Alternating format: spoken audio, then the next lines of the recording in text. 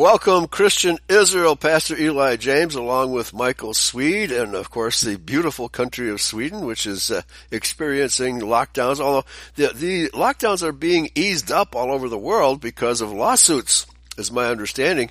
Mainstream media is not even talking about this, but nevertheless the standoff in Canada continues, and to me, Michael, what's happening in the world is a global instance of the French Revolution, when the Rothschilds financed the Illuminati to infiltrate Freemasonry, which had already infiltrated the royal houses of Europe, especially in France, and have redirected those countries' fortunes to suit the Rothschilds. And that includes, today, it includes medicine, healthcare, etc., etc. So the entire world is now, as we were talking about in our pre-show discussion, the entire world now has a new god. It's called Big Pharma. So, how do you feel about that? Yeah, some comments here in Sweden, they have now lifted all the restrictions. Now it's like it's gone now. Now it's back to normal almost. So here, they I don't know. Then I started thinking, why? Is this because of the resistance they're getting, or because they have achieved something in their goal? I don't know. Or is it hopefully it's because of our fathers doing, and because of the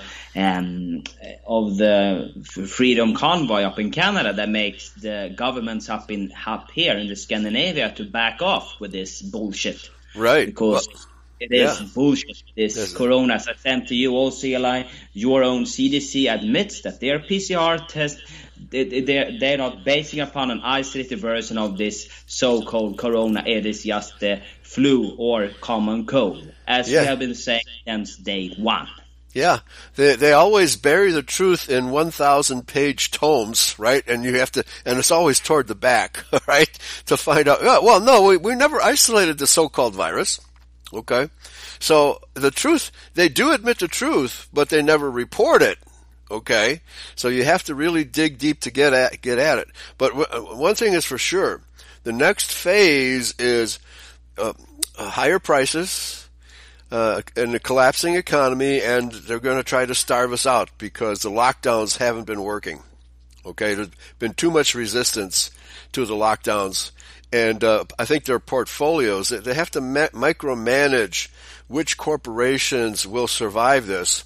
But nevertheless, every single corporation has to have smaller companies that supply in their food chain, to use a phrase, in their food chain. If their smaller companies that give them supplies fail, then they begin to fail too. And they have to micromanage this from the top down, and that's a problem. That's a real serious problem. But but this also applies to the Bible, folks, because today's subject is the Sargon the Magnificent by Mrs. Sidney Bristow, and throughout history, especially since the fable of evolution was created by Darwin, there's been two camps. There's been the secular camp, which is so-called science, and I use the word so-called judiciously, because archaeology is not a science. It's all speculation with a little bit of geology thrown in, actually a little bit of astroarchaeology, which is actually approaching science, contrary to all the other stuff. And then we have the speculative interpretations of the Bible by the Judeo-Christians. So we're caught in the middle, having to get the truth of Scripture by comparing Scripture with actual history. Okay? And one thing I have to say is that the secular crowd has an absolute hatred of the Bible, and this includes the archaeologists. Okay, except for that small group of biblical archaeologists who take the Bible and history seriously, this entire field of biblical history has been a shambles. And so we're going to try to make sense of it through this book called Sargon the Magnificent by Mrs. Sidney Bristow. Okay, and it's a fairly lengthy book, so we're going to have to pick and choose. We're going to start with chapter 3, and I'm not sure that there is an online version of this book. It's a rather obscure book, but it's very important in discovering true biblical archaeology. And it's her premise is that Sargon the first of Akkad was actually Cain. Okay, and Bavarian man says he's got the book in front of him as well. So I would highly advise everybody to get a copy of this book. I'm sure it's available, on Amazon. Not that I want to give them any business, but let's start on page 13, chapter 3, a necessary explanation. Over to you, Michael. Yes, so now we're going to read from Sargon the Magnificent, as you so eloquently said. And we start up on chapter 3, a necessary explanation. Two of the most recent writers upon the Babylonian inscriptions internationally support Professor Kitto's opinion. And Kitto's opinion, Eli, this is, I guess, this is a secular professor then that she is referenced here. Probably, although he might be pro-Bible, might be pro-Christian. Yeah, and maybe we'll I find guess, out. Yeah, when she wrote this, also was pretty early in the 20th century, so people were tended to be more pro-Bible, I yes. believe, than what they are today. Yes, absolutely. But the balance has definitely gone against the Bible since then, for sure. Yeah, since then, okay. Yes, for sure. So, opinion that the Genesis stories came down in, quote, 2 streams, end quote. And also, my theory that one stream came down through the descendants of Seth and the other through Cain in Babylonia. Before quoting their remarks, however, I must explain why they call the first possessors of the, quote, very ancient knowledge, end quote, Semites. For if they were the family of Adam, they should of course be called after him and not after Shem or Sem, who lived much later. And the question, when we read those 2 streams, could then, I think, now came to me when I read 2 streams. This came from us, from the Sethites, from the Adamites. That must be the Bible. That's what come up to my first knowledge, where the knowledge came from. Absolutely. Yeah, and the other stream, you can even say this is 2 seed line, right? Because the other stream comes from Cain and his descendants. However, there's also a third stream. One is the biblical Shem, and the other would be the Canaanites of the ancient world, which they did not live very far apart. And our study on the second book of Adam and Eve demonstrates how closely they lived in proximity to one another. However, the Sethites were forbidden to intermarry with the Canaanites. Okay? And to the extent that our ancestors obeyed that law of racial segregation, the one stream has survived, but the other stream is very, as Yahshua says, narrow is the path that leadeth to salvation, broad is the path that leadeth to destruction. And the vast majority of people on the earth have followed the broad path. And we can see what's happening now. They're leading us into destruction. Okay? But here, very interesting, again, the Bible has been proven true as a historical book, time and time again. In the previous chapter, there's a footnote about the Hittites. And I'm going to quote from it. Dr. Cowley suggests the possibility that the Midianites of the Bible were the Mitanni of northern Syria, mentioned in the Amarna tablets. Higher critics admit the probability that Jethro greatly influenced Moses. Yes, he did. Right? We read, the legislation on Mount Sinai, Horeb, which apparently occupies a very important place in tradition, is really secondary. She's quoting somebody here. Well, that's not true. It's primary. More prominence is evidently to be ascribed to the influence of the half-Arabian Jethro or Hobab. No, he was not half-Arabian. He was a Midianite. He was a descendant of Abraham and Keturah. He was closely related to Abraham. Okay? So, but this is in the Bible, which, at this point in time, we're talking the turn of the 20th century, biblical scholarship was pretty much already Judeo-Christian and made a lot of assumptions about who is who and what's what, and most of those assumptions were false. So the Shemites are the direct descendants of Adam, pure-blooded, period. The perception of these archaeologists, both pro-biblical and anti-biblical, is that the Shemites were hook-nosed kikes, right? And the Adamites, or Aryans, were the Indo-Aryans, and they made a distinction between the two. But that perception is based on the lie given by the Jews that they are Shemites. Okay? So only those of us in identity can see through that lie and see, well, the Shemites weren't hook-nosed kikes. They look just like us. Okay? Like the Caucasian people. So, in addition, the Hittites, secular scholarship, denied the existence of the Hittite Empire because there wasn't any secular evidence for it. It was only in the Bible. So they poo-pooed the Bible because, the Hittites, there's no evidence that these Hittites ever existed. The Bible is just telling more fairy tales. Okay? Again and again and again, the secularists have been proven wrong that the Bible is true, and they are mere speculation, profferers for lack of, they're purveying speculation as if it were science, and that same is true of Big Pharma. Okay, this is where the world is at, folks. It's one big lie versus the Bible. Back to you. Yeah, thank you. Okay, so. The Cambridge history tell us that the problem of the term Semitic is acute.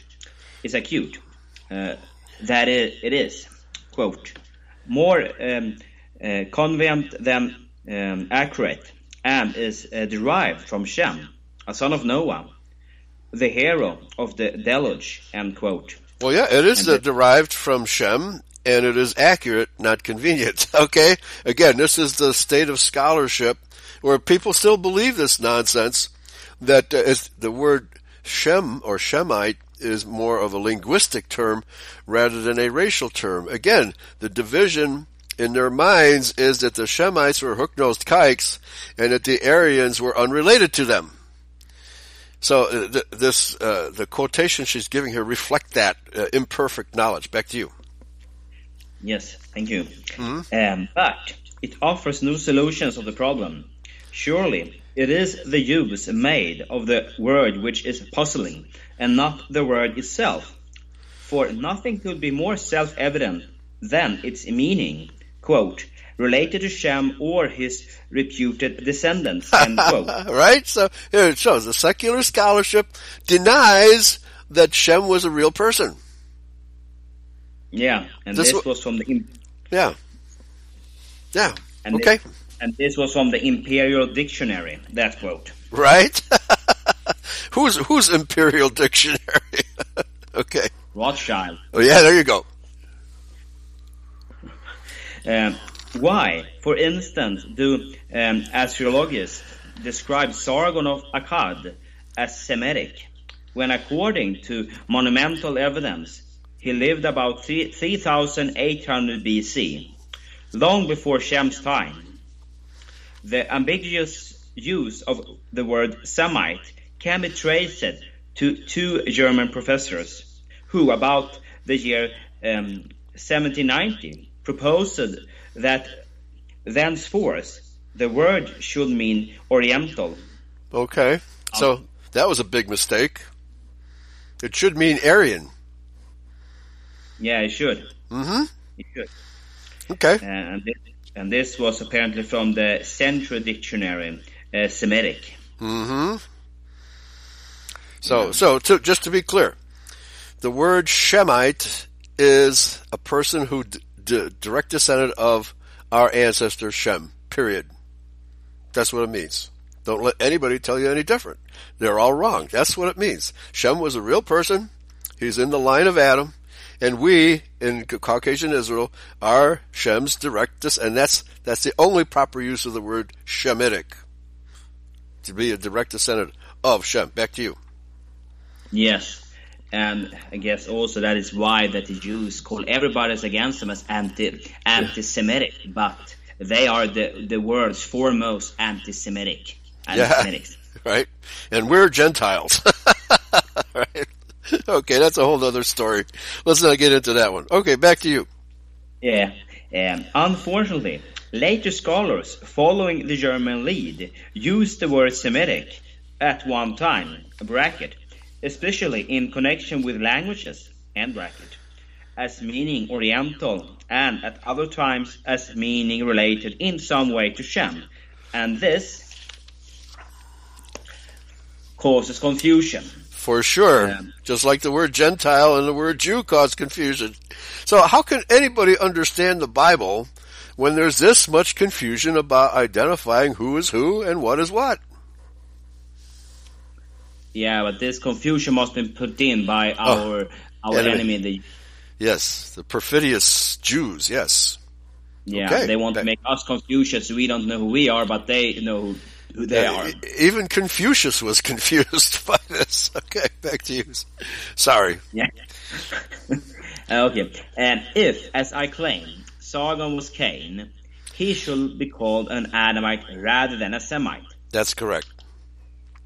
Yeah. And his subjects, who are called Sumerians or Akkadians by Assyriologists on account of the geographical terms Summer and Akkad, found in the inscriptions were, of course, pre-Adamites.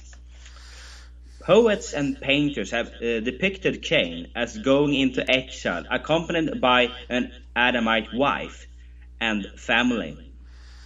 But the Bible leads us to infer that before the birth of Seth, only Cain and Abel had been born to Adam and Eve. We are prepared, therefore, to find that Cain had settled among a non-Adamite race when he built a city and founded a family.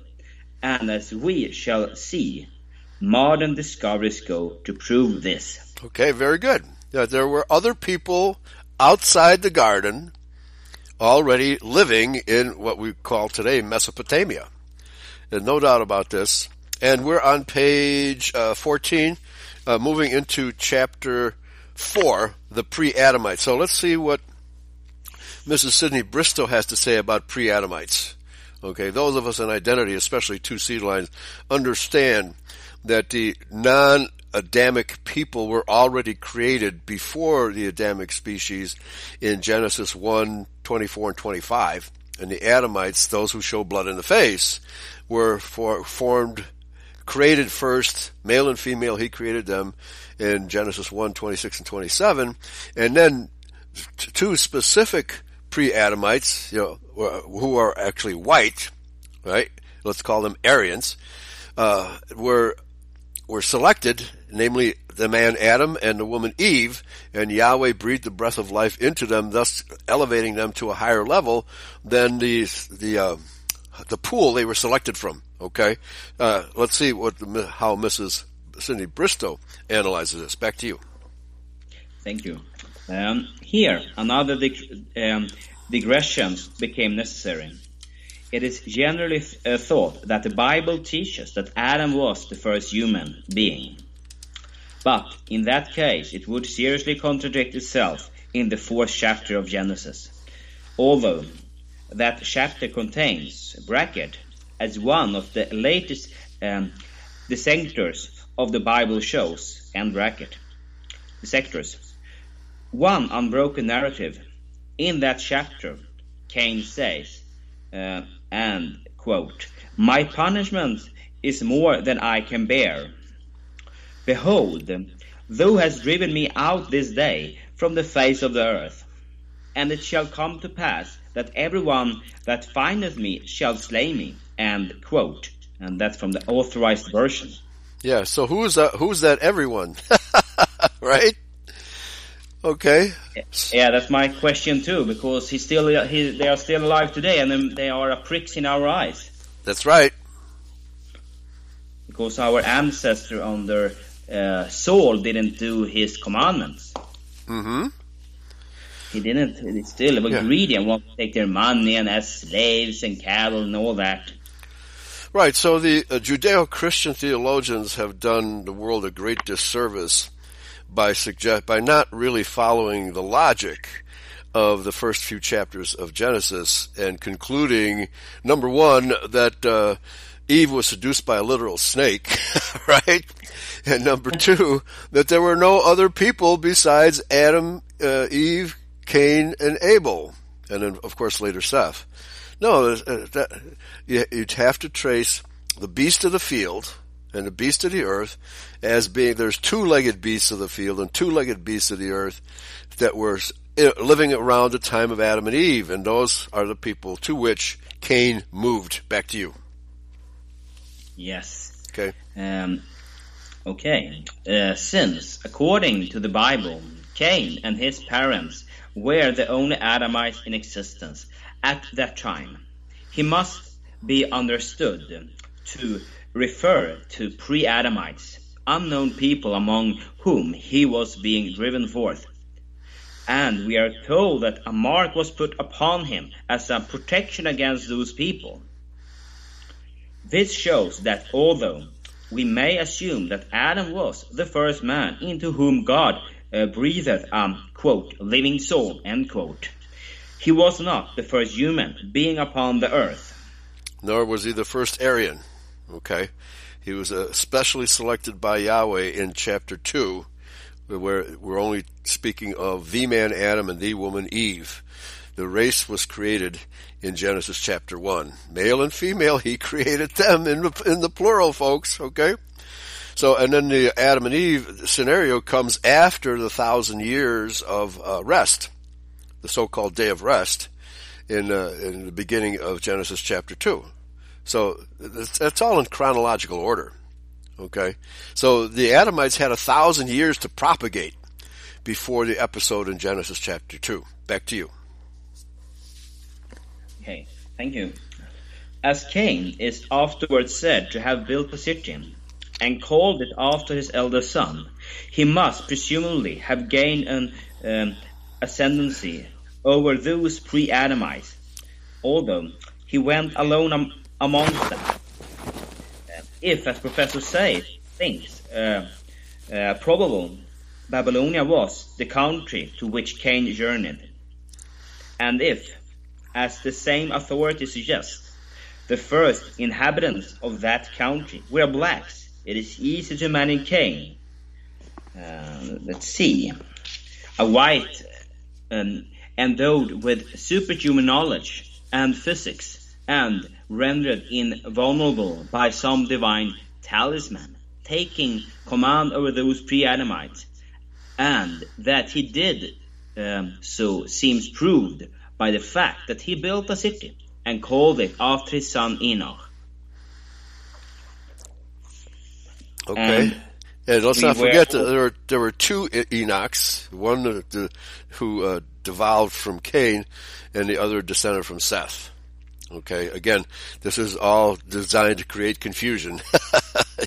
Well, which Enoch are we talking about, right? Which Kenites are we talking about? Are we talking about the metalsmiths or the direct descendants of Cain, right? These words, as Ruth, the so-called Moabitess, they have racial significance and then they have territorial significance. So we have to keep all that in mind to figure out what's going on. Okay, but Mrs. Bristow is absolutely right that there's two streams going forth from the garden, and yes, Cain was driven to the east, right? So if northern Mesopotamia is the location of the garden, then east of that would be Babylonia. Okay, back to you. Thank you. And we had a little reference to the country where blacks on previous page 15, so I can read it. Okay. And that was number 3.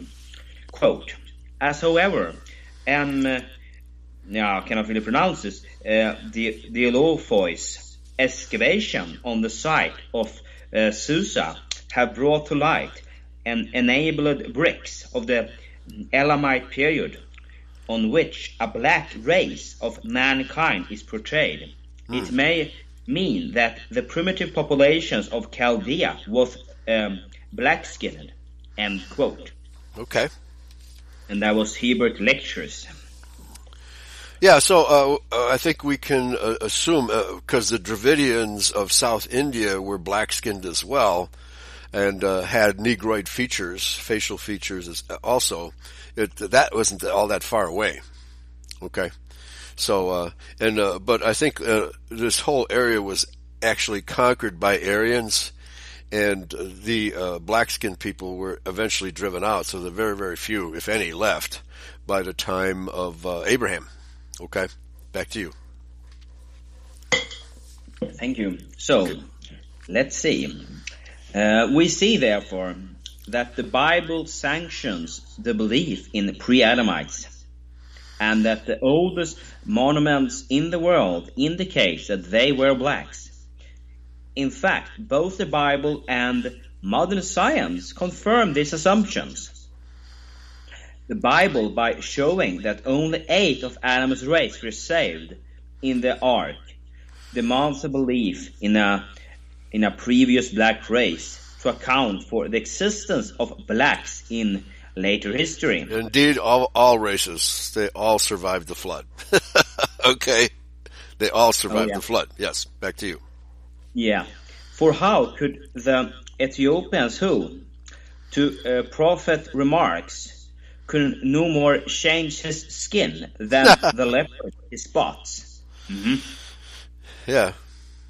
Have descended from Noah. Science, by discovering the fundamental physical differences between the blacks and white races, has shown the fallacy of the old idea that they had a common origin, and that either the white race was involved from the blacks, or the blacks were sunburned brothers of the white men. Right. Well, of course, they also teach that all races came from Adam and Eve. Yes. Yeah, but that's possible. Yeah, right. It's ridiculous. But that's what most of the people in the world believe. Yeah, but then you may... Yeah. Mm-hmm. I know. Mm-hmm. Here too, I hear people, everybody came from Adam and Eve. The Orientals, the black, and the white. Yeah, sure. Impossible genetically. Yeah. Okay, let's continue. My claim that the black race was a separate creation previous to Adam may be thought to contradict St. Paul's statement that God, quote, has made of one blood all nations of men, end quote. But that is a reference to Israelite, not to Adam, only about Israel. Right, and the word blood was added by the translators. That word blood is not in there. In the original documents.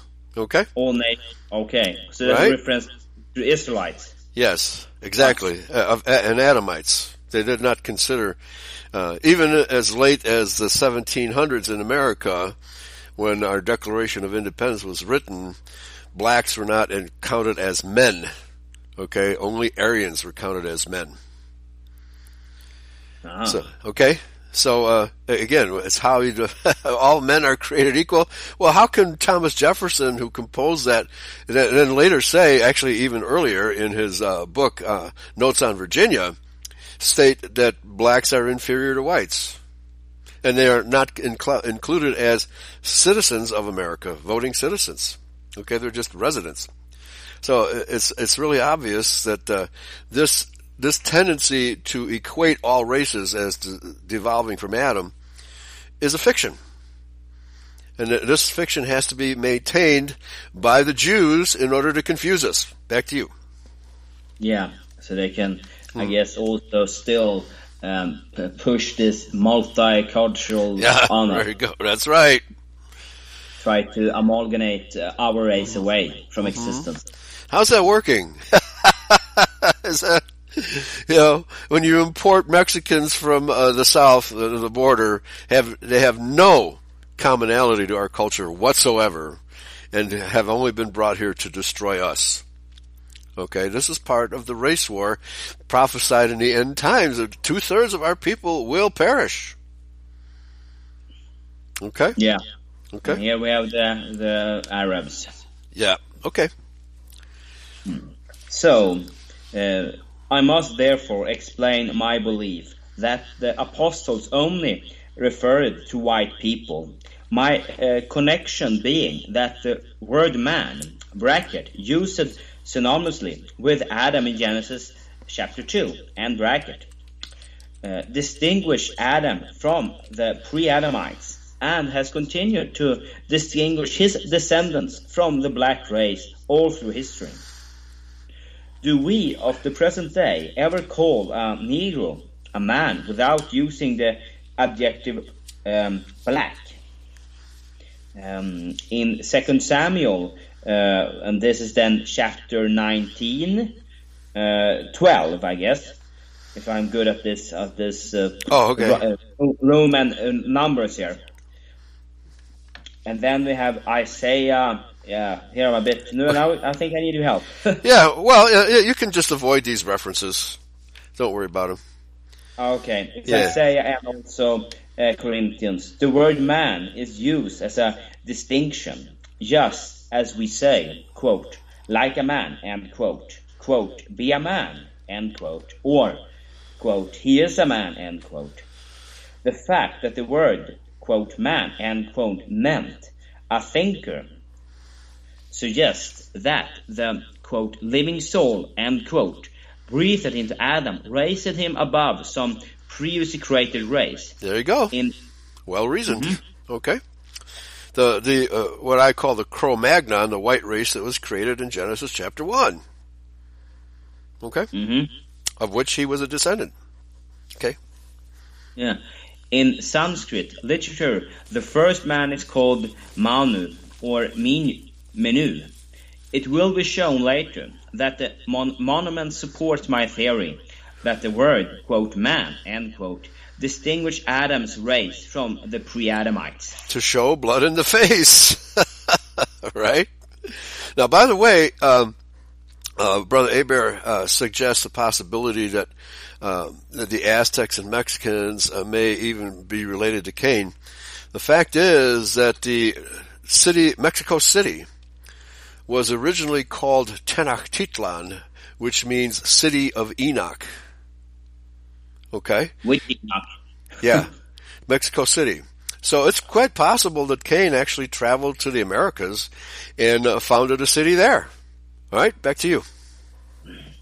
Yeah, I don't remember a researcher that come to the conclusion that Mexicans that has many Mexicans derived are of Jewish descent. Yeah, that's more recent. But you're correct. Since Jews are descendants of Cain, right? And you have to wonder why the Aztecs just love to tear the hearts out of living people to sacrifice them. Man, what a grotesque ritual that was. But they're actually doing it again today to our babies. Mexicane, very good. Back to you. Yes, okay. So let's continue. Just as the discovery that a black race existed at the beginning of history supports the Bible's testimony that all through Adam was the first man, he was not the first human being. So does the continued existence of that black race prove that the deluge was not universal. Amen. She's using logic. No, that's forbidden. You're not to use logic. Okay. Yeah. Noah's son were surely white men. Amen. Therefore, quote, Hamites, end quote, of later days must have been the result of the intermarriage of Ham's family with some black race, which has survived the deluge. Okay, well that came much later, many generations after Ham, because the pharaohs of Egypt, if you look at any documentary of Egypt and look at the visages of those statues, they're all Aryan. Every last one of them is Aryan. Now later on there was a period, a very short period, where blacks invaded Egypt, and they ruled for maybe 100 years at the most, where you have statues of blacks. But if you just go through the rows and rows and rows of statues and look at their faces, they're all Aryan faces. And of course, King Tut, his DNA was done, and it was 99.9, well, maybe 99.5% Aryan. okay? Caucasian. So, this what she's talking about here, I don't know if she believes what the rabbis teach, that the Hamites were black, but she seems to be suggesting that the Hamites intermarried with blacks. That did happen, but almost in modern times. It was so late. Back to you. Yes. Okay, thank you. In the Bible story of the deluge, the meaning of the writer has obviously been misinterpreted. Misinterpreted, yeah. Misinterpreted by the translator of the authorized version. The Hebrew word eretz has been translated by them, quote, the earth, end quote, or, quote, all the earth, end quote, which has caused us to think that the Bible teaches that the deluge was universal and destroyed every human being and animal in the whole world, with the exceptions of Noah's family.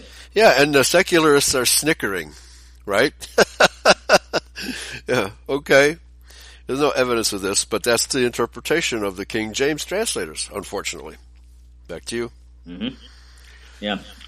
The word eretz, however, also means, quote, country, end quote, quote, land, end quote, or, quote, district, end quote, and is used in a sense in the story of Cain, who says, quote, behold, thou hast driven me out this day from the face of the earth, end quote. And face here really means a facet or a particular territory. As the Bible tells, he was driven out of the garden to the east. He was not driven off the planet. Okay, back to you. Mm-hmm.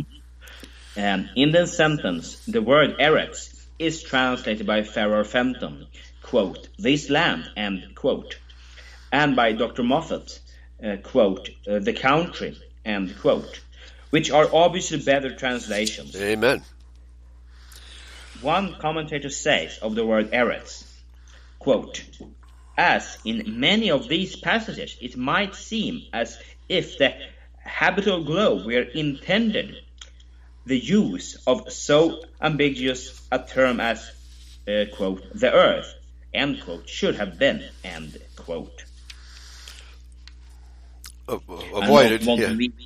Well, here, actually, go ahead, finish the quote because it continues on the next page. Okay, so that the term "the earth" should have been avoided, and the original rendered by land, as in Leviticus 25 verse 23, Isaiah, etc., etc. Okay, from Kitto's Encyclopedia of Bible Literature. But the footnote at the bottom of page 17, number 1 here, Menu, M-E-N-U dash Swayambhuva. Menu Swayambhuva is certainly Adam, and he is described as preceding by several generations Menu Saivrata, who is certainly Noah, unquote, origin of pagan mythology by Faber, okay? As we've been discussing in our analysis of the Indo-Aryans in the last few shows we've done, those people were descended from Adam and Eve. They were Sethites, okay, living in India. And they were later joined by the Keturians, the sons of Keturah and Abraham, who were sent east by Abraham and giving them a brand new culture. Because they eventually certainly took over that area, all right? So, again, archaeology is on our side, real archaeology. Yeah, right. Swamp Fox says, you mean they were kings in Egypt, right? Yeah, there's actually in Chicago, there's a black-owned business called Kang's. It's an auto repair shop. I don't know if they're being facetious or what. Back to you, Michael. Okay, thank you. So, that the writer of Genesis did not intend to teach that the deluge was universal can scarcely be doubted.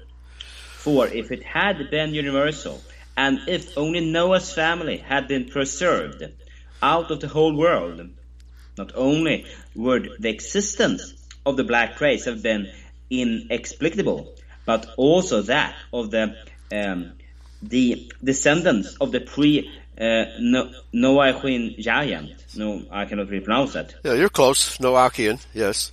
Noachian giants. Yeah. Mm-hmm. And a bracket, the Nephilim, or monsters, and bracket, found in Palestine in the time of Moses and Joshua. Amen. Again, she's using logic, which is uncommon for Christians, especially Judeo-Christians. All right. Yeah, but she must have been a two-seedliner. Oh, yeah. I don't think the term two-seedliners didn't exist yet, okay? But she's talking about two streams from Genesis, okay? So she definitely is a two-seedliner, no doubt about it.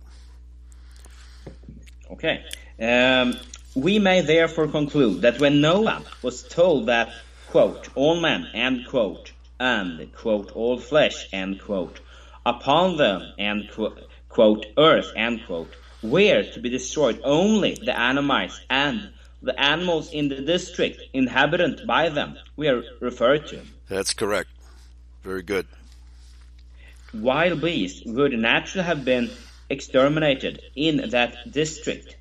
So we may dispense with the curious pictures of every kind of wild beast possessing into the ark. For obviously Noah was only commanded to preserve the animals useful to mankind, right, which had been allowed to remain in the district populated by the Adamites. Well, that's a very good picture that she draws here, because the ramps leading into Noah's Ark would probably take 100 years or more for all of the species on the planet to 5 pairs of clean, or 2 pairs of, 5 pairs of clean and 2 pairs of unclean. Given the millions of species on the planet, they'd still be marching up those ramps, okay? There's no way the Ark could float with such a humongous amount of animals. Absolutely no way. Okay? So it's very clear that the biblical interpretation that the flood was global and that all these millions, it has to be millions, folks, of animals were on board the Ark. It's just ridiculous. It's an utterly ridiculous proposition. Back to you. Yes. It is surely easier to accept these explanations of the seeming contradictions in the book of Genesis than to allow that the Bible contradicts itself. Amen. It is hoped that this digression will serve its purpose in persuading the reader that both the Bible and science, as well as common sense, justifies the hypothesis that Cain settled among black pre-Adamites in, quote, the land of Nod, end quote, and a bracket, Babylonia, end bracket, after his expulsion from the land of his birth. Okay, the only point I would disagree with is that it's not necessarily blacks that lived in that area, because, as we've been saying, the pre-Adamites of Genesis chapter 1 probably lived there as well. And they populated the west coast of Europe as well, because archaeologists have discovered, sites with bones and fireplaces, et cetera, that go back 10,000 BC. Okay? So the Sethites got around, unlike, most people assume. And even the Israelites got around in ships. They came to America and mined copper in Michigan and brought it back to Solomon. Right? The idea that these people just lived in one tiny little area is false. The Genesis account is confined to this area, but the Adamites were all over the place. Okay? And unlike the blacks, who did not migrate, they tended to stay where they were. My assumption is that the blacks that were here, the black-skinned people, were brought up, by ship and used as slaves. That's how I think they got there. Okay? So, back to you. Thank you. Okay. So, this is then internal support for my theory. The latest writers upon the Babylonian inscriptions unintentionally supported my theory that while the knowledge possessed by Adam was preserved in Seth's branch of the family in the form made familiar to us by the Bible, it was taken into Babylonia by Cain, and there parodied. Parodied. Parody is kind of making fun of something. Okay. All right. But copied. I think she means copied. And that's true. The Epic of Gilgamesh is a parallel account of the flood of Noah. And it's obvious that Gilgamesh survived the flood. Otherwise, we wouldn't have that account, right? And there's accounts of the flood, the deluge, properly. That is the heavy rain. And some flooding. Those accounts exist all over the world. They weren't brought there by the Spanish conquistadors. They were already there, to the amazement of the conquistadors and the Catholic priests that followed them. How did you know about the flood? Well, it happened here too. Okay, but we survived, just like you did. I mean, obviously the Catholic Church did not want this knowledge to be spread abroad, that these savages in the Americas knew about the flood. Mm-hmm. Because that would challenge that all races come from Adam and Eve and from Noah and his family. They can't have that, right? Okay. Yeah. Yes. Mm-hmm. Yes. And it's also that in Chinese history they also teach about the deluge. Yes, absolutely. Yeah. Okay. So and the Bible also, of course, so we know it did happen. Yeah. Again, this just goes to the fact that the biblical scholarship, the non-identity biblical scholarship, simply refuses to teach the covenant message. Because that's what the Bible, from beginning to end, from Adam down to Yeshua, and we, the descendants of that race, the covenant people, that's what the Bible teaches, the covenant people message. And only we, the direct descendants of Abraham, Isaac, and Jacob, count as those people, and that's what the Bible is talking about. It's not talking about any other people, except when the Israelites confront them. All right? But they want to teach that the Bible was created for every race, and that we're supposed to save all the other races. We can't even save ourselves. All right? Yeah. We should start. Yeah. Silly Judeos. That's what they are. Back to you. Thank you. Yeah. Yeah. Yeah, they are silly. You start up to clean up your own house before you go to someone. Oh no, they'll never do that. Oh, sorry, I know, but yeah, here's a mop and a bucket. See what you can do. All right. I don't think they make that so well. No. But, Yahweh's going to clean house at the judgment day. Boy. Yeah, he will. Mm-hmm. To all right. appreciate. Yeah, parodies. Yeah. The Epic of Gilgamesh has some similarities to the biblical account, but in the main, it's very much different, and it's written by a different person other than Moses. Okay, back to you. Okay, to appreciate their support. However, we must substitute the word Adamites for the word Semites in the following quotation. That's correct. Yes, because Shem came many generations after Adam. Right, yeah. Something like 11, 12 generations. Back to you. For the writers are speaking of people who lived before Shem. Amen. And who therefore cannot actually be called Semites. Dr. Clay in 1923 published a book in America in which he says, quote, as a geologist, as far as I know, have generally dismissed as an impossibility the idea that there was a common Semitic tradition which developed in Israel in one way and in Babylonia in another. They have unreservedly declared that the biblical stories have been borrowed from Babylonia, in which land they were indigenous. To me, it has always seemed perfectly reasonable that both stories had a common origin among the Semites, some of whom entered Babylonia, while others carried their traditions into Palestine, end quote. Okay, very well reasoned. Again, we're talking about scholarship that is around the turn of the 20th century, okay? And again, but the word Shemite is being used in a very, very general sense, namely the Israelites of the Bible and their predecessors. But she's correct. They should be called Adamites, not Shemites. Okay, just to be chronologically correct. Okay, back to you. Yeah, and this was from the Origin of Biblical Traditions by A.T. Clay. Okay. Professor Delaporte of Paris, who holds the same opinion, published the following statement in 1925. Quote, "If the theory that the first Semites to settle among the Sumerians were a branch sprung from the group of the Western Semites be confirmed, then the Pan-Babylonian thesis falls to the ground completely. The civilization of Israel would then no longer be wholly a reflection of that of Babylon. The traditions preserved in the book of Genesis would not be importance from Chaldea." Importations from Chaldea. Yeah.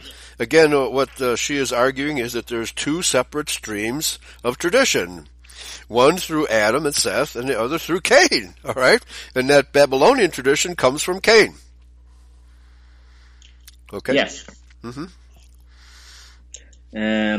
On the contrary, it would be the Semites who introduced them in the last stage of their eastward wanderings to the Sumerians, and the latter who adopted them. End quote. Okay, well, yeah, he's arguing, the Babylonians got their story from the so-called Shemites, okay, which may be partially true, but like we were saying, they experienced the flood themselves, and it's a completely separate tradition. The Epic of Gilgamesh has nothing to do with the biblical story of Moses. It was a separate historical account. Back to you. Yeah. And this was from the book Mesopotamia. Mm-hmm. Okay.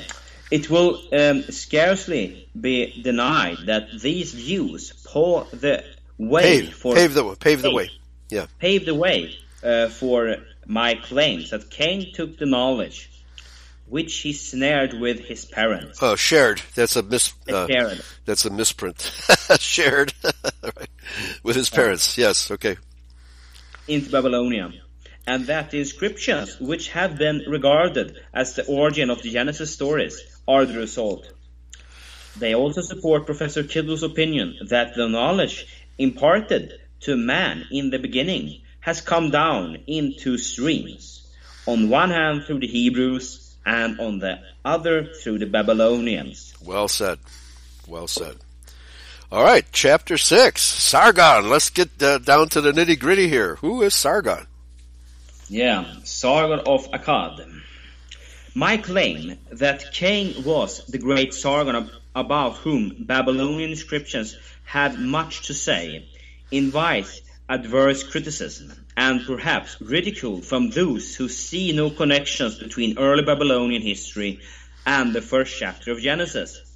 Since, however, George Smith, the first decipher of the cuneiform inscriptions, yes. Inscriptions and bracket, and Professor Sayce identifies the Babylonian hero is Isdubar or Gilgamesh. Gilgamesh. Yeah, there should be an H at the end of Gilgamesh. It ends with an S, which is incorrect. Okay, back to you.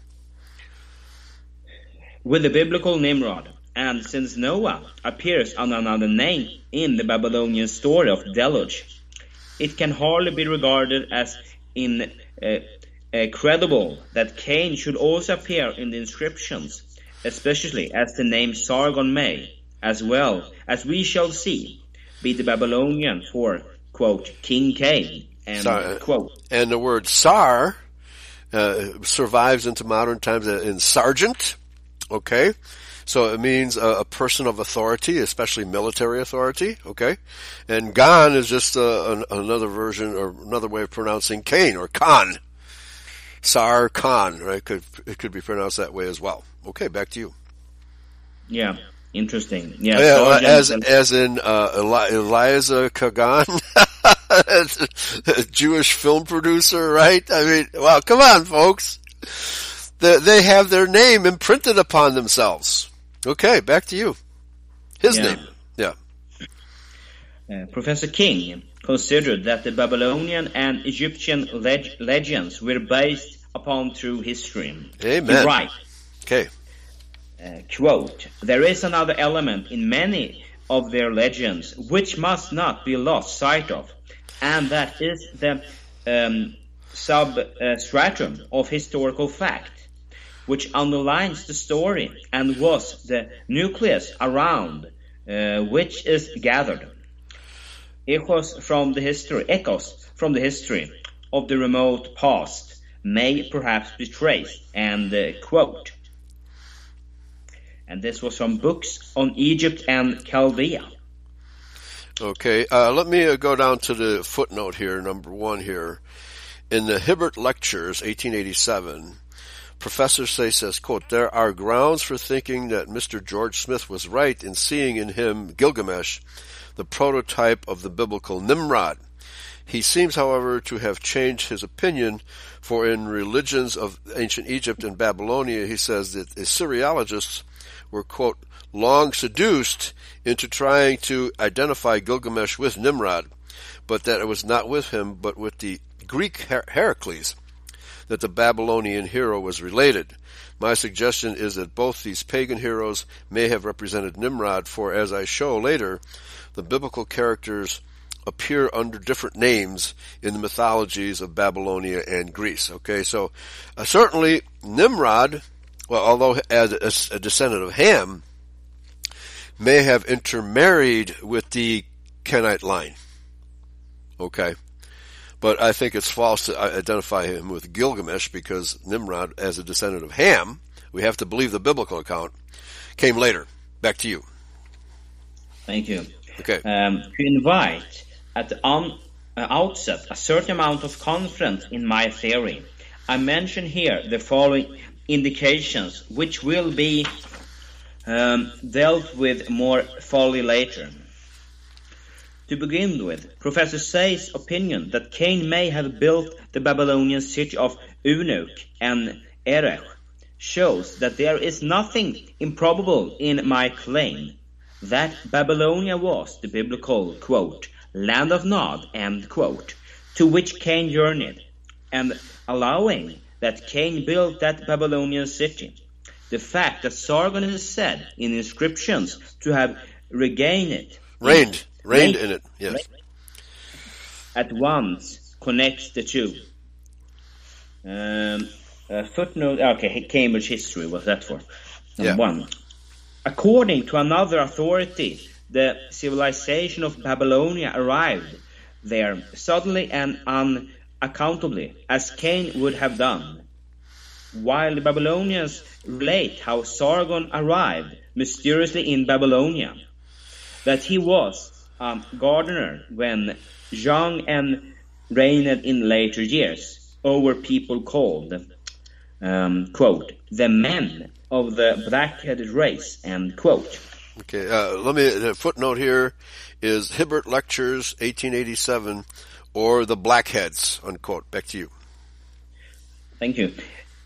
All of which agrees with the assumption that he was Cain, bracket, the tiller of the ground, end bracket, who settled among black pre-Adamites.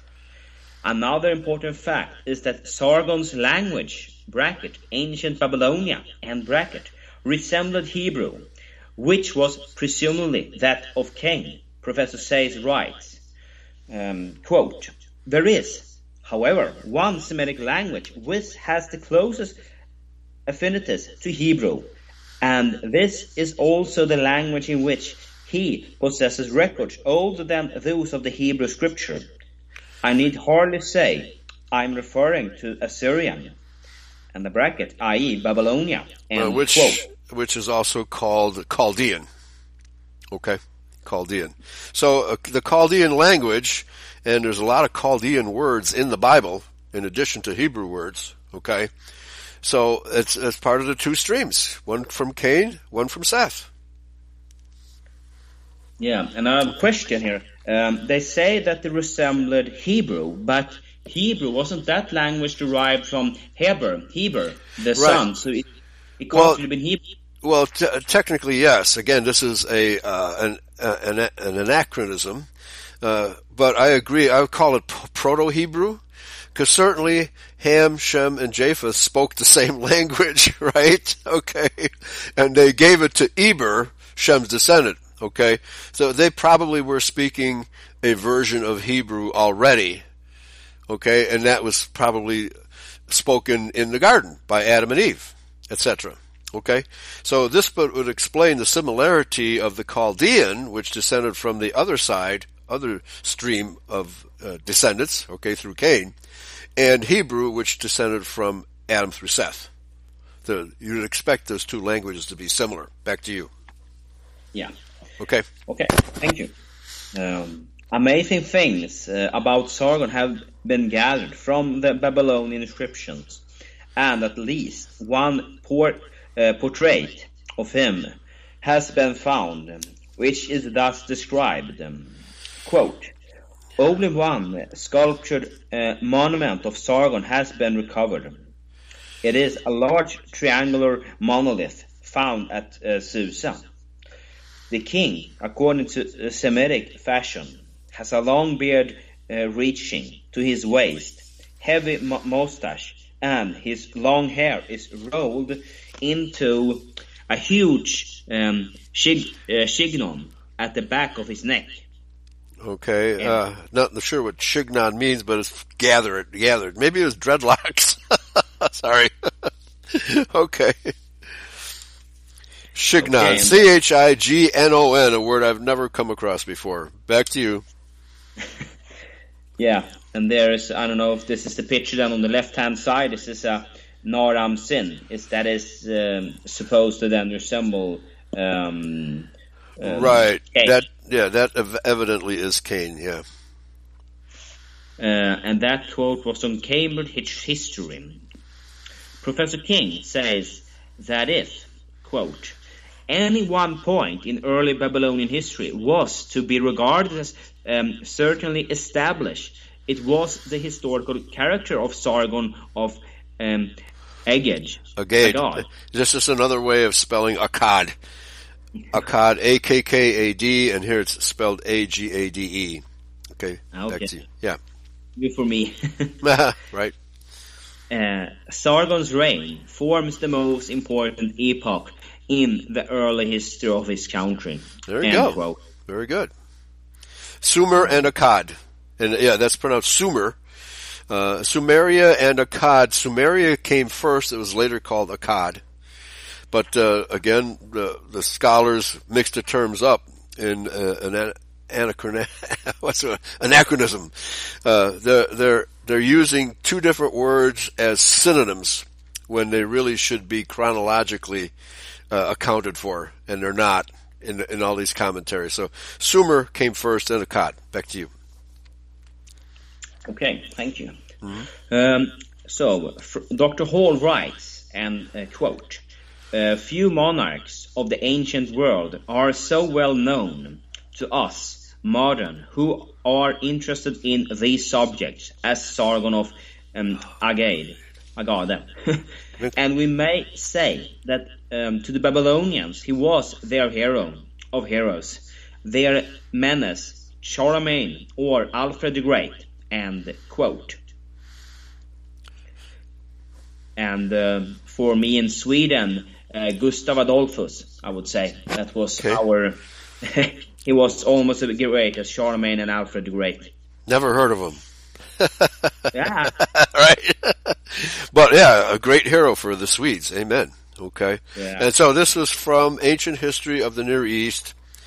Now, of course, the reason why both the Judeos and the secular archaeologists don't want to touch this subject is because they believe that all races came from Adam and Eve.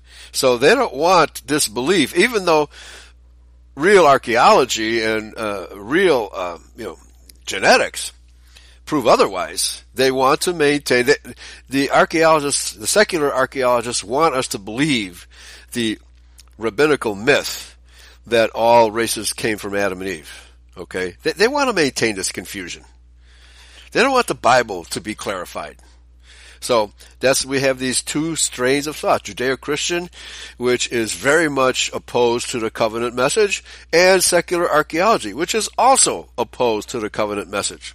So the truth lies in the middle, and we're proclaiming it right here. Back to you. Yeah, it is only the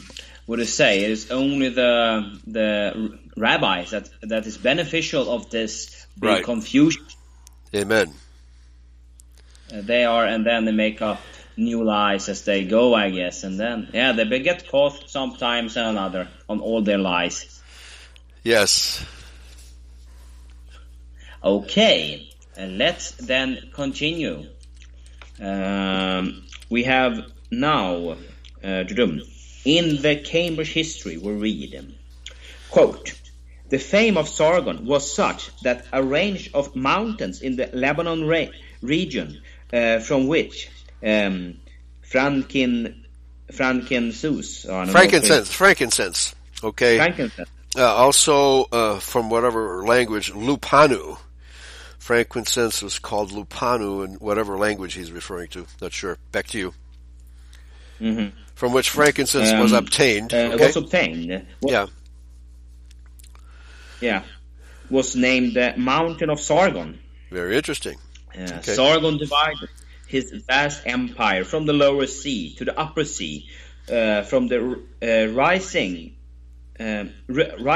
to the setting of the sun into districts of 5 double hours march, each over which he placed the, quote, sons of his palace, end quote.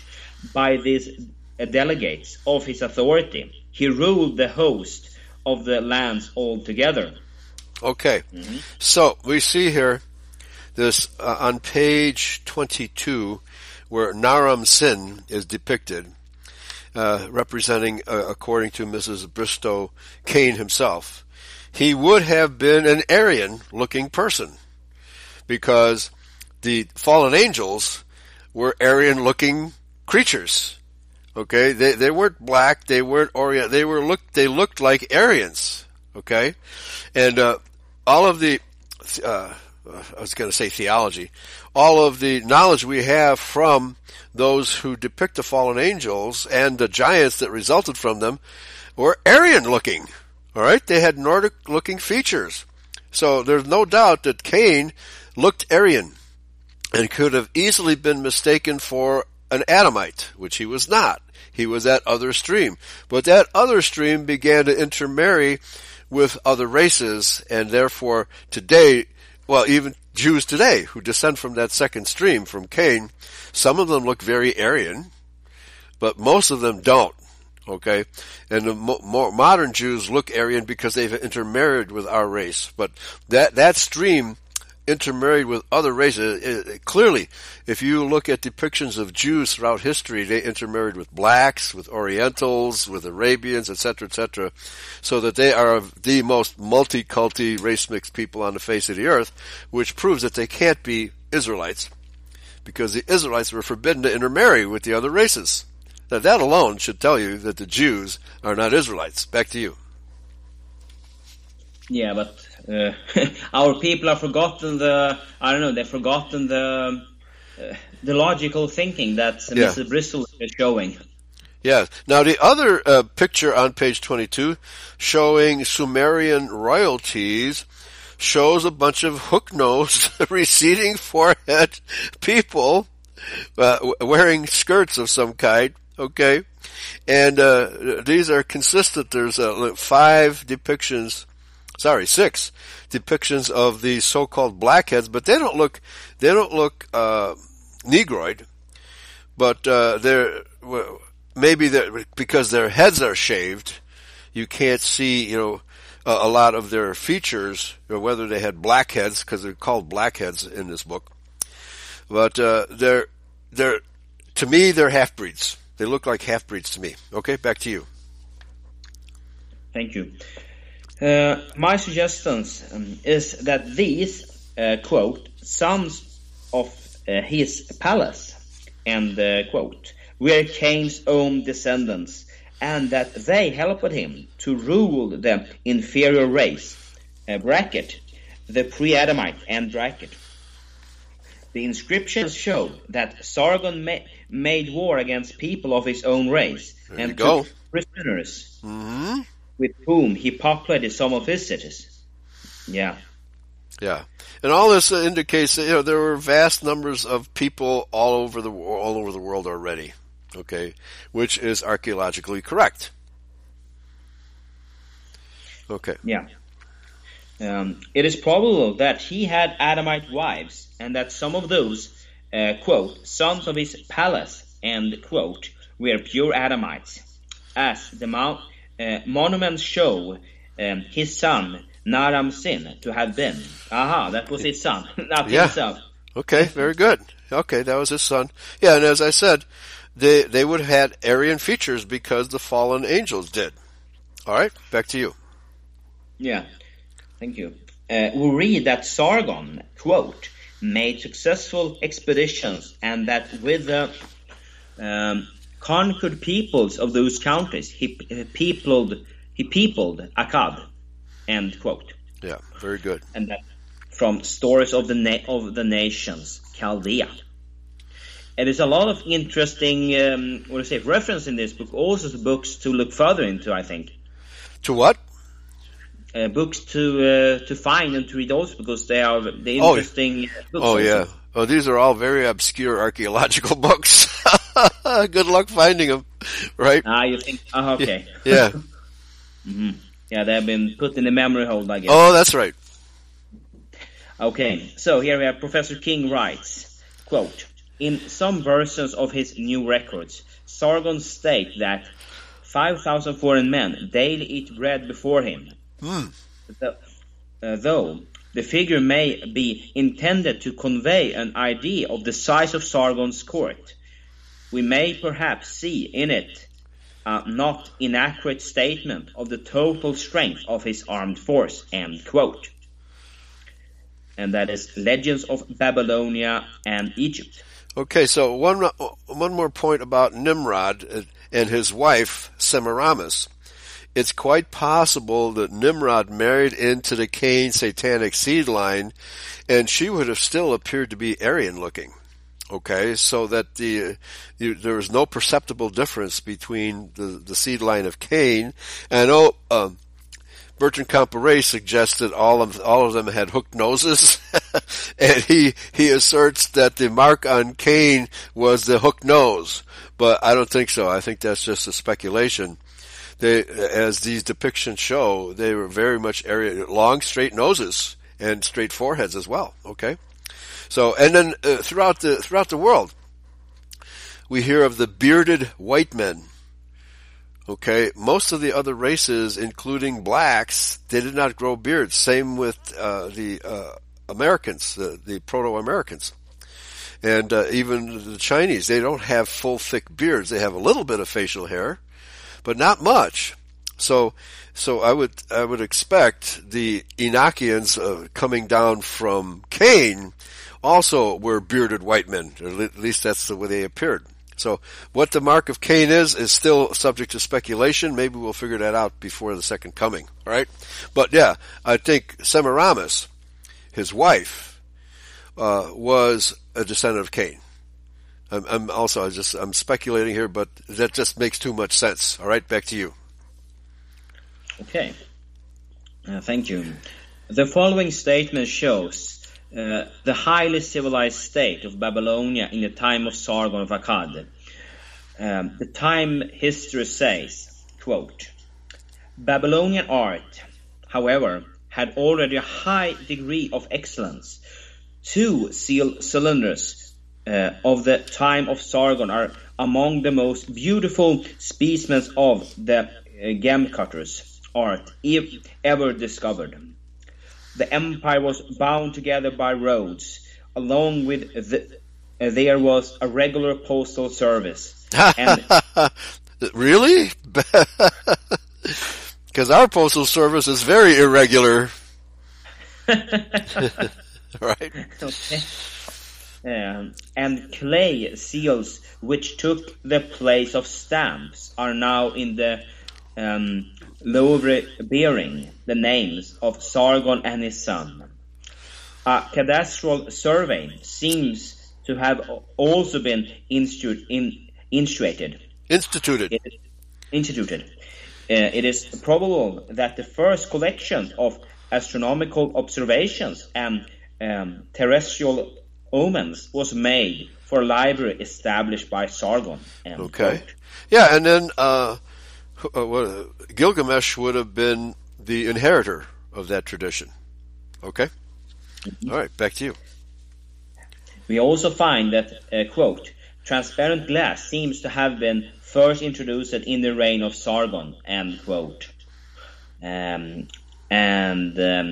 Professor King writes, quote, the Babylonians divided the day into 12 double hours, and the Greeks took over their ancient system of time divisions, along with their knowledge of astronomy, and passed it on to us, end quote.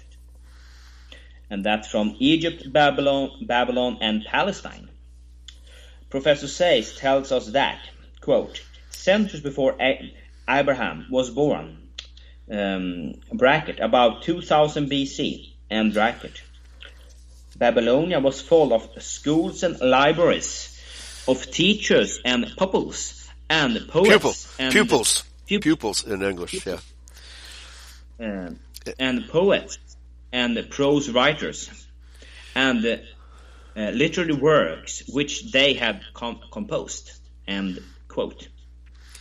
And that's from Monumental Facts. Now, of course, Abraham lived in Chaldea, and his father and his grandfather had both become paganized, so it's quite evident that they had imbibed the teachings of the other seed line while they were in Chaldea. Of course, Abraham rebelled against it, and that's why Yahweh had him move west to get away from that influence. Okay, back to you. Mm-hmm. Thank you. Sargon voyage by sea and conquest on land will be described later in the words of Assyriologists, who fell forced to accept as history what the inscriptions say about them, although to those who do not identify Sargon with Cain, they naturally seem almost incredible. The Cambridge History says, quote, it seems impossible to explain away the voyage of Sargon across some part of the Mediterranean, and naturally Cyprus was his first objective, end quote. Oh, by the way, Cyprus contains the remains of numerous giants. That's a what do you call it? A tourist attraction. The giants of Cyprus. Back to you. Okay. Yeah, I know there have been stories about giants here too in Sweden, but here it's called jättar. Okay. So it exists here too. Yeah, they're all over the planet, no doubt about it. Yeah. Yes. So one writer quotes an inscription in which Sargon says, quote, for 45 years, bracket, the number of years in admittedly undecipherable, end bracket, the kingdom I have ruled, and the blackheads, quote, bracket, or black, and bracket, race, I have governed. In multitudes of bronze chariots, I rode over rugged lands. I governed the upper countries, and bracket, Assyria, etc., end bracket. 3 times to the sea I have advanced, end quote. So they had seafarers also, apparently. Yes, yeah. Well, as I said, the Mexico City was named after his son Enoch, right? So he got around, and he must have lived close to his time span. Life was very similar to that of Adam. So they were contemporaries. Seth. So actually Adam too. So Adam and Seth and Cain were contemporaries for a long period of time, several hundred years. So Cain had the opportunity to get around, and it says here he had ships, And I think in this time before Noah's flood, the earth was a bit warmer and more, how should we say, it was kind of like a greenhouse effect. So the seas were probably calmer because of the greenhouse effect. So it's quite conceivable that he came to America. All right, back to you. Mm-hmm. The same writer remarks, quote, he is also stated to have made successful expeditions to Syria and Elam, and that with the conquered people of those countries, he peopled Akkad and built there a magnificent palace and temple, and that on one occasion he was absent 3 years when he advanced to the Mediterranean.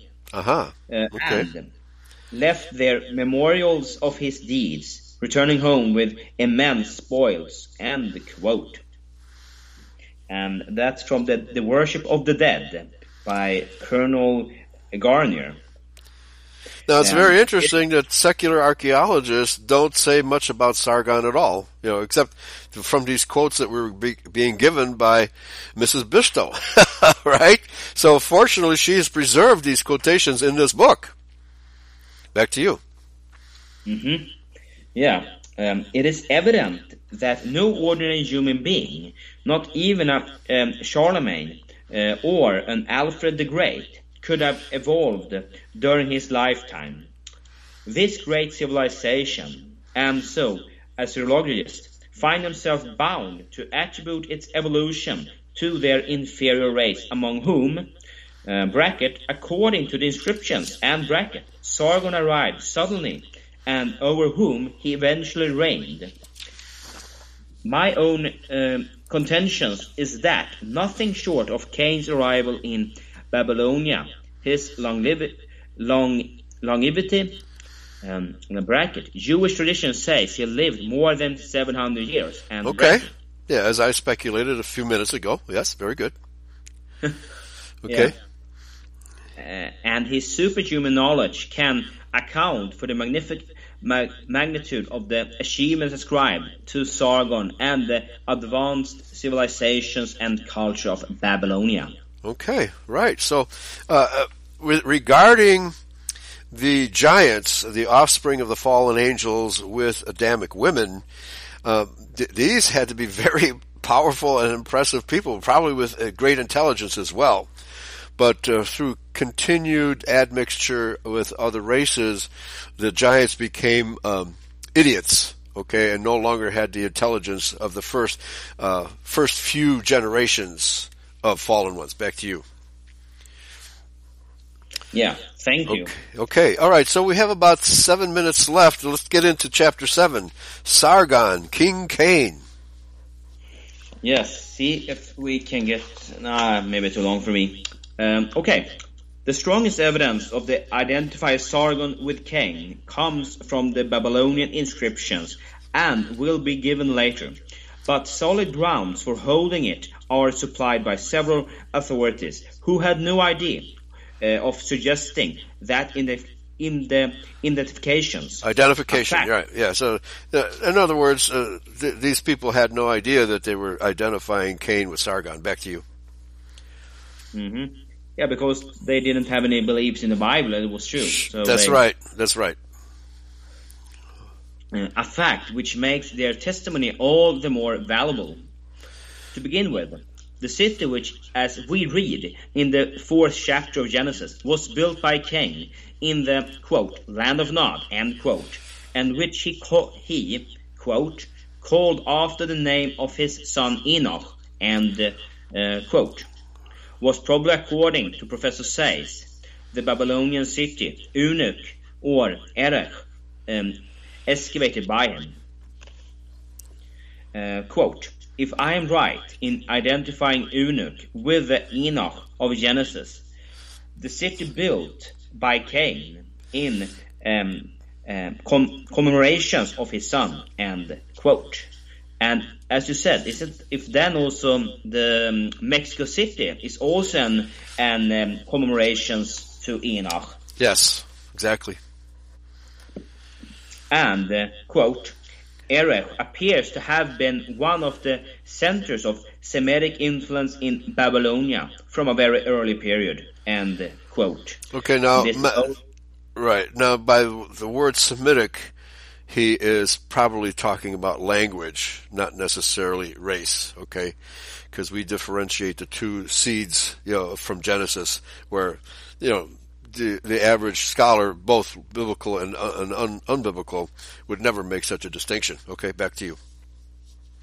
Thank you. And both those quotes were from Herbert's lectures. And that could be an interesting book to find. Yes, yeah, right. The Cambridge history says of Sargon, quote, his career began with the conquest of Erech, end quote. Reasons for thinking that it began with the building rather than the conquest of Erech are given later.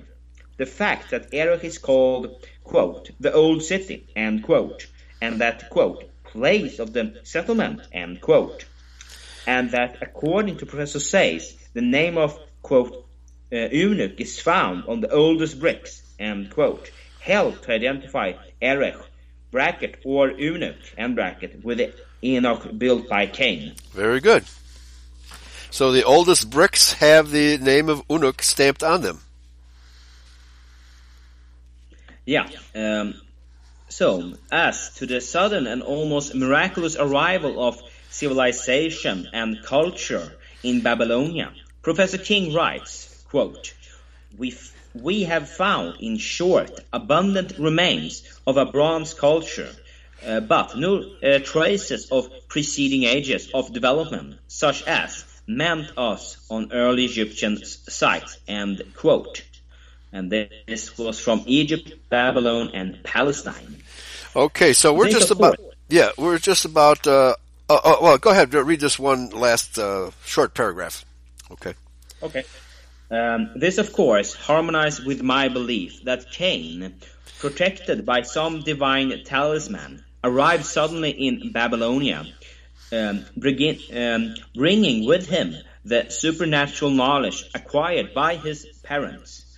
One writer, expressing his astonishment at the high grade of civilization and culture which is known to have existed in Babylonia in the time of Sargon, writes. And I can read this last quote. Yes. Surely, such a people as this could not have sprung into existence as a deus ex machina. Yeah, deus ex machina, which is an act of God, basically. Okay. Yeah. It must have had its history, a history which presupposed a development of several centuries more, end quote. That was on Times History.